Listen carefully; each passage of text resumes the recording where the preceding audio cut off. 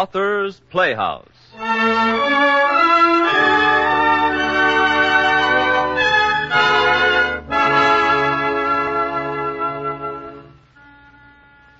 Presenting Antoine de Saint-Exupéry's deeply stirring account of France at war, Flight to Arras.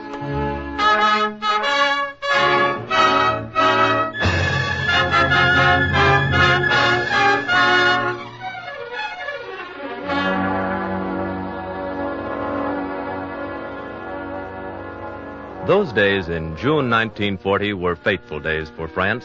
They were fateful days for the whole world. Knowing their doom, Frenchmen went to war to make a gesture. And yet, something may come of a gesture. And what it meant for one man is told by the brilliant author and airman Antoine de Saint-Exupéry as Author's Playhouse presents this tale of the spiritual significance of A Flight to Arras.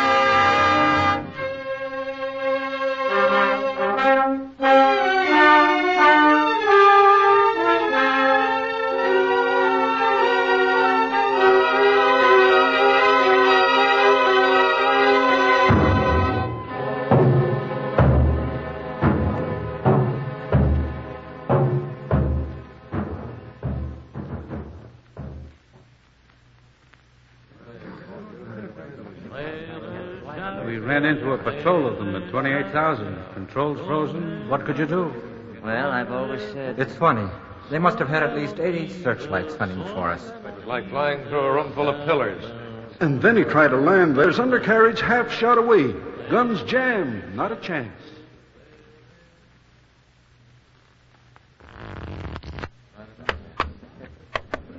What do you say, Jean? Oh, hello, Rene. Come sit down. I'll do some card tricks for you. All right. Here, take a card. Anyone? Yes, anyone. Look at it. There. Now remember what it was and put it back in the deck. All right. Jack of hearts, Rene? Oh, that's it. Do it once more. Very well. Here. Three of clubs? You're a marvel, Captain. How did you do it? Well, first you shuffle the deck, and then when you spread them out, you... Captain Jean and Lieutenant René, report to the Major.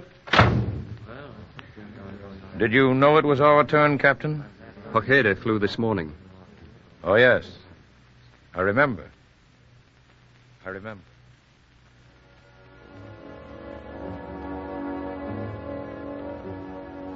fact that we had been sent for meant only one thing. We were ordered out on a sortie.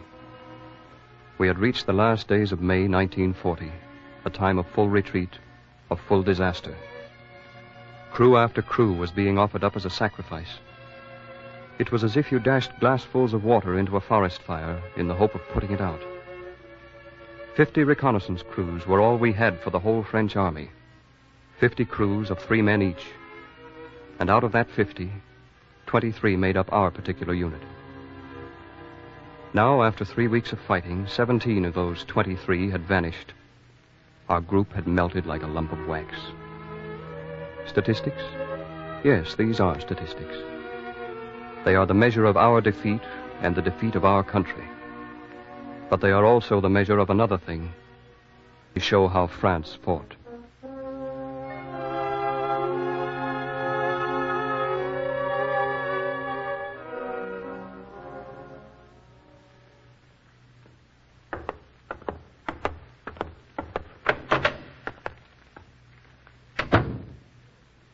Afternoon, John. Hello, René. Sit down. Clerk, fetch me the weather reports. I suppose you know why I sent for you? Sortie, I suppose. Yes. Well, it's very awkward, I know. But the staff people want it done. They very much want it done. I argued with them, yes, but they want it done, and that's that. Yes, of course. Things being as they are, well, there's no use worrying about it. No. You'll probably not find it so difficult. Here's your course. They want a photography sortie at 3,300 feet, and then, here at Arras, a bit of reconnaissance at 2,000. Tank parks, you know. Arras is really the important thing. Yes, I see. If this sortie bothers you, Jean, if you don't feel up to it today, why, I can... Oh, no, Major. You've been having it quite steady these days, you know. All of us have. Yes, I suppose so. I just thought that if you... No, Major. Well, then, there's nothing more. Lieutenant Rennie, you lay out your course and, well, perhaps you'd better get along and dress now. I want you off the ground at 5:30. Very good, Major. See you this evening, then. Yes, of course. Good luck to you. Thank you, sir. This sortie has got on his nerves, too. What do they take us for, sending us off on these low-altitude sorties? What's the use of it? By the time we get the information back, the troop columns will be somewhere else. The tanks, everything. The whole face of the land will have changed. What good is the information? What is the use of sending us out? I don't know. I wish I did. If it weren't so useless, so completely useless.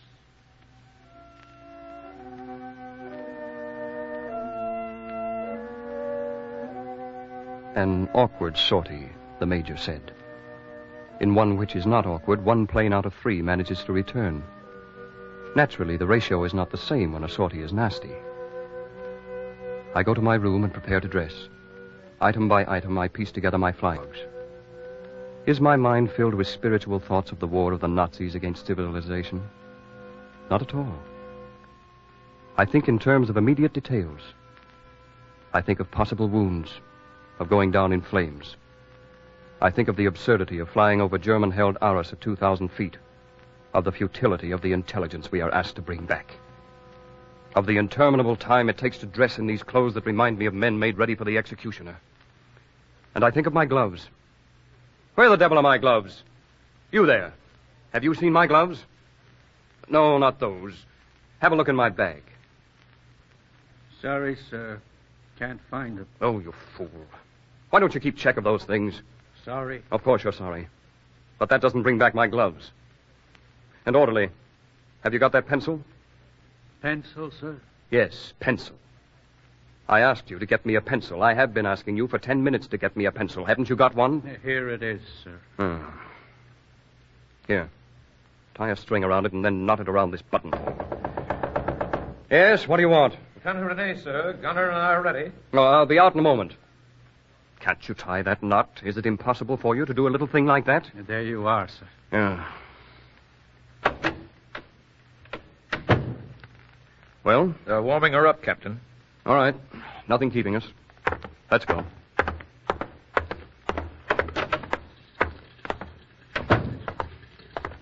Everything shipshape, Renee? Worked out your course? Yes, Captain. And you, Gunner? You seem to be looking rather cheerful. I'm all ready, sir.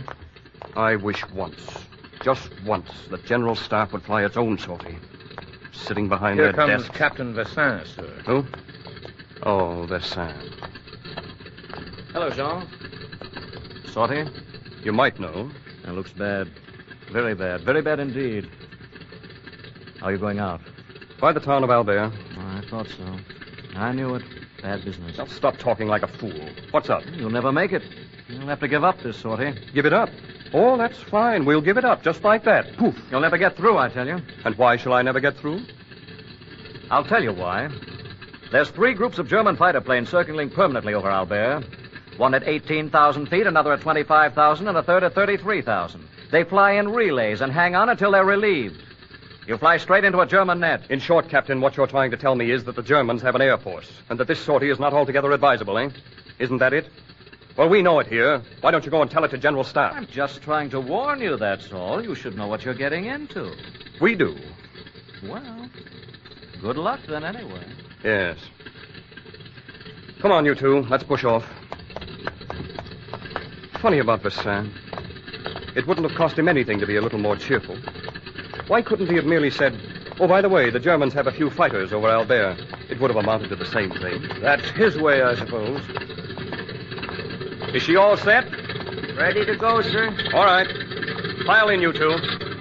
Here, hand me another helmet. I told you 20 times that my own won't do. It's too tight. But this is another helmet, sir. I sent back your old one. Oh, sorry. Give me a boost, will you? All right. Up you go.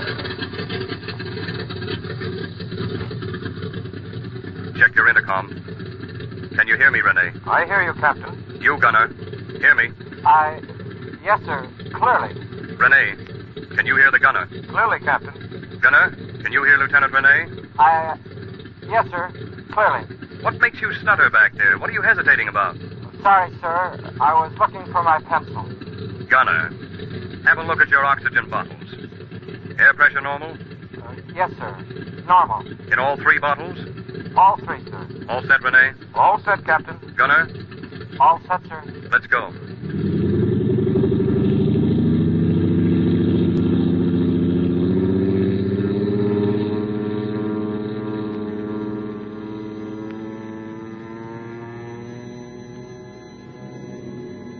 Altitude 12,000.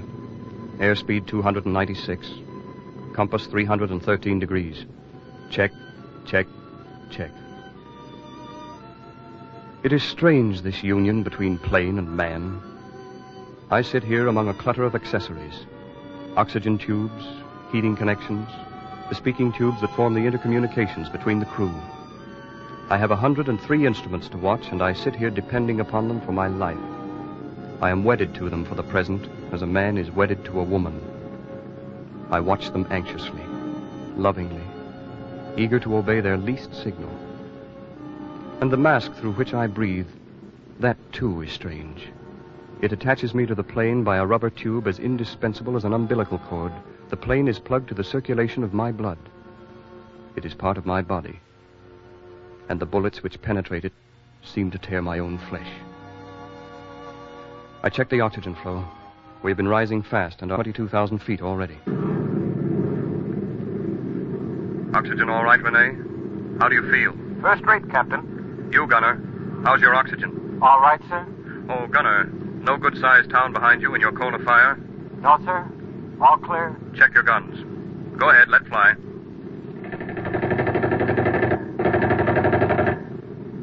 Work all right? Works fine, sir. All of them? Yes, sir. Good.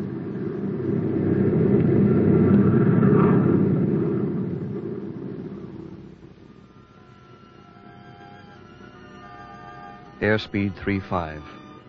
Compass 313. Check your dials, levers, guns, firing button. Regulate your oxygen flow. Check one end against another. Right rudder. Now try left. Good. The controls are not sluggish. I am beginning to feel a quiet glow of comfort, and it all comes to this. I am working at my trade now. At this moment, the war between the Nazis and civilization is reduced to the scale of my job. Checking these instruments, manipulating them, will bring victory or defeat. I think of nothing more than this now. And it is right to feel this way. For the sexton's love of God becomes a love of lighting candles. Each candlestick, blooming one after another, testifies to his love. And so the war for me. Captain? Yes? Too much drift to port. A little kick to the right. Right. Oh, Captain. Renee? We're crossing our lines now. I've started my camera. What's your altitude? 3,300. Hold it.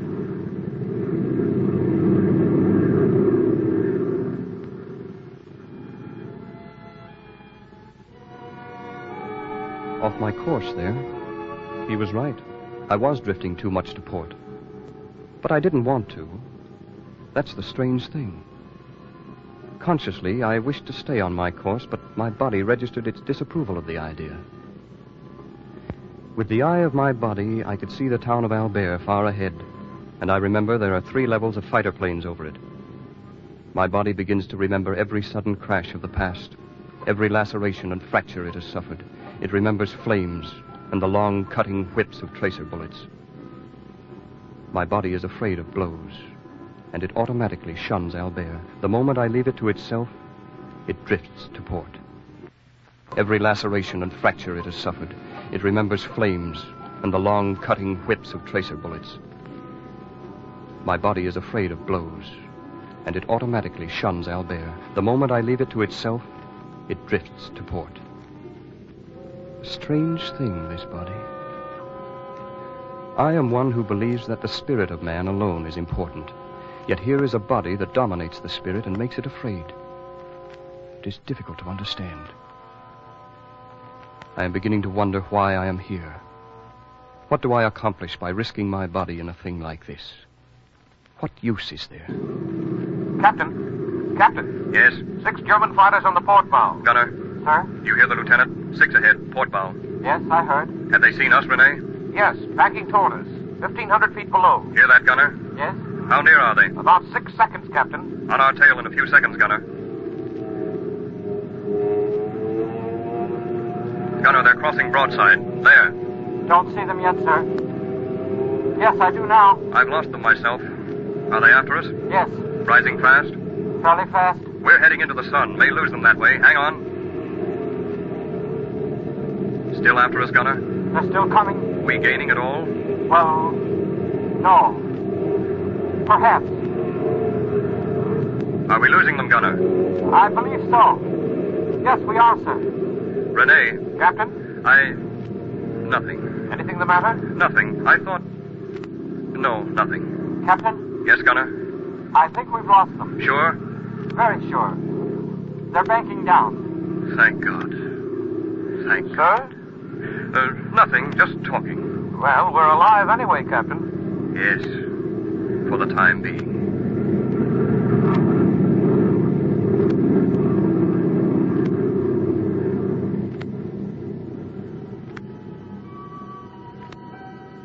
We are alive.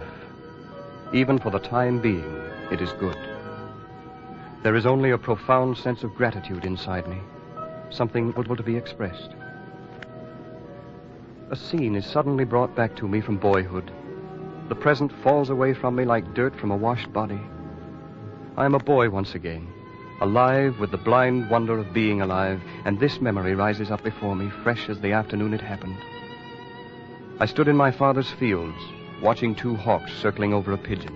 The pigeon, all unaware of them, was flying toward its cote in our barn. And then the hawks dropped downward, and the pigeon sensed that death was upon him. He beat his wings in a desperate effort to reach the barn, and just made it. The hawk swooped low and then climbed upward into the sky again. I can remember that now, and it takes significance in my brain.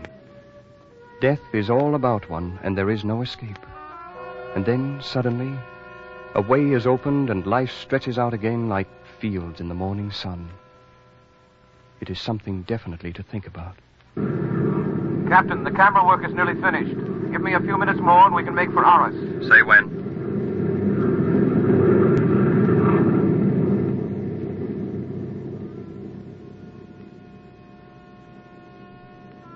Arras, the second half of our mission. Low-altitude reconnaissance.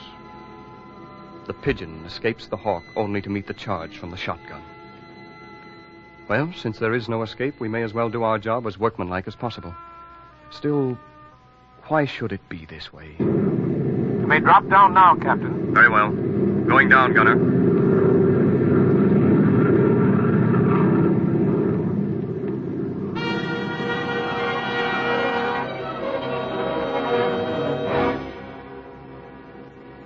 Flying to Arras is like this. You have lost altitude over your own zone. Now you head north again and the earth spills out below you. The highways are swarming with refugees. Yesterday they were people of France, gathering their grain from the fields, breaking their dead in homes of peace. Today they are refugees, people without a nation. Somewhere in the north of France, a boot has scattered an anthill and the ants are fleeing. These are your people. And sitting here in the cockpit of your plane, you feel their pain rise up to you through the intervening space. It is a pain old as the heart of man. It does not stir you to anger as it should. It merely impresses you more than ever with the mark of defeat. Your nation is in flight below you. Your nation is defeated. Can personal victory help one bit? Can the success of your mission count for anything in all this defeat? Once, all this earth below you was yours. Now it is divided into your lines and theirs. Twilight has come at last, and all the plain is blue. It streams out below you with all the warm intimacy it had for you in other days. There are trees looking like hedges, and green fields. There are the barns with stored-up grain and the little houses with red-tiled roofs. Is it possible that there is a war? Everything is so peaceful, almost within reach. I can handle all the good things of the earth. There are the plum trees with their blossoms. There is the wet-smelling earth. There is the wet alfalfa moving under my wings. 174, Captain. 174. Beginning to get a bit nasty, Captain. Yes. Better start zigzagging. Right.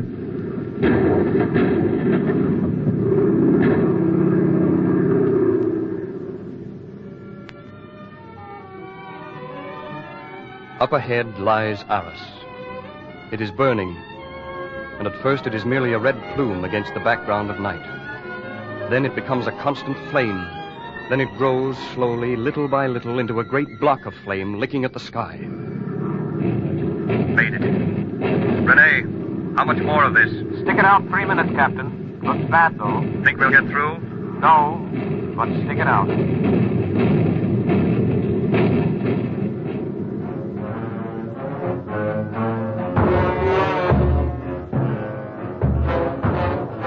This is Arras. 1,000 guns below cutting loose at you. Hundreds of thousands of phosphorescent bullets threading the air to you, like stalks of wheat, like rapidly flashing knitting needles, like seeds of wheat blown from the mouth of a thresher. They rise toward you, billow out, surround you in a network of golden wire. This is Arras. The fabric of your wings is shredding. Your gas tanks are pierced like sieves, the rubber coating alone saving you. The body of your plane staggers under each blow, wrenches, seems about to burst.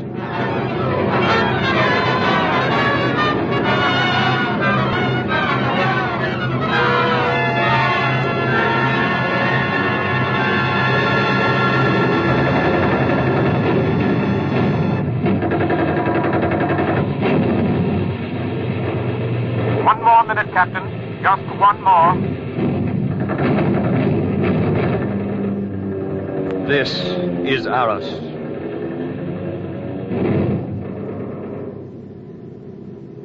The clouds are low, Captain. You might try for them. It's all over now. Yes, Renee. You all right? Yes. Gunner, you're not hurt. Okay, sir. We're in the cloud now. Renee, check our course. Yes, sir. 240, please. We shan't be able to come down out of it for more than about 20 minutes. I'll pick out some landmark along the Seine then. Good. How were things back there, Gunner? Not too bad, sir. Wasn't too hot for you? No, I guess not, sir. Still 240, Renee? Yes, sir.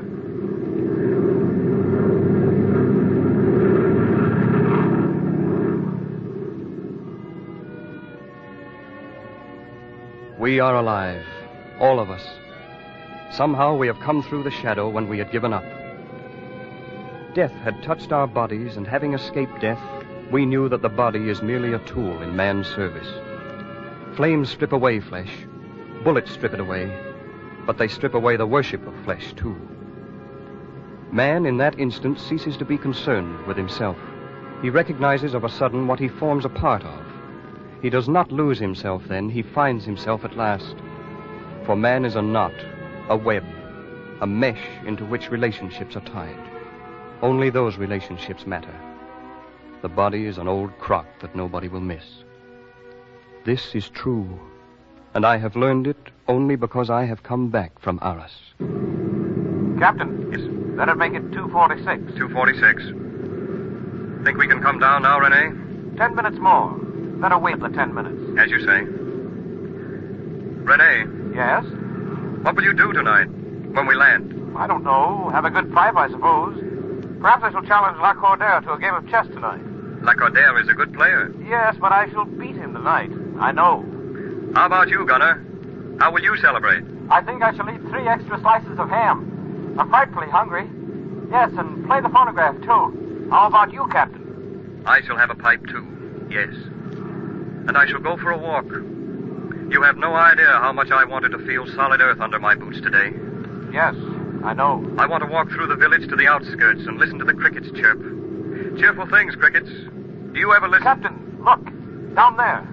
It's the Seine, do you see? Yes. Yes, I see. We're almost home again. Imagine. I never thought... You never thought you would see it again, did you, Renee?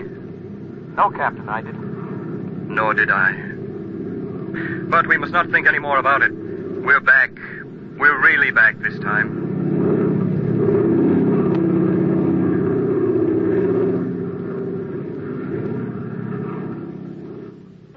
This day I have led René and my gunner beyond the bourne at which reasonable men would stop. We have seen France in flames.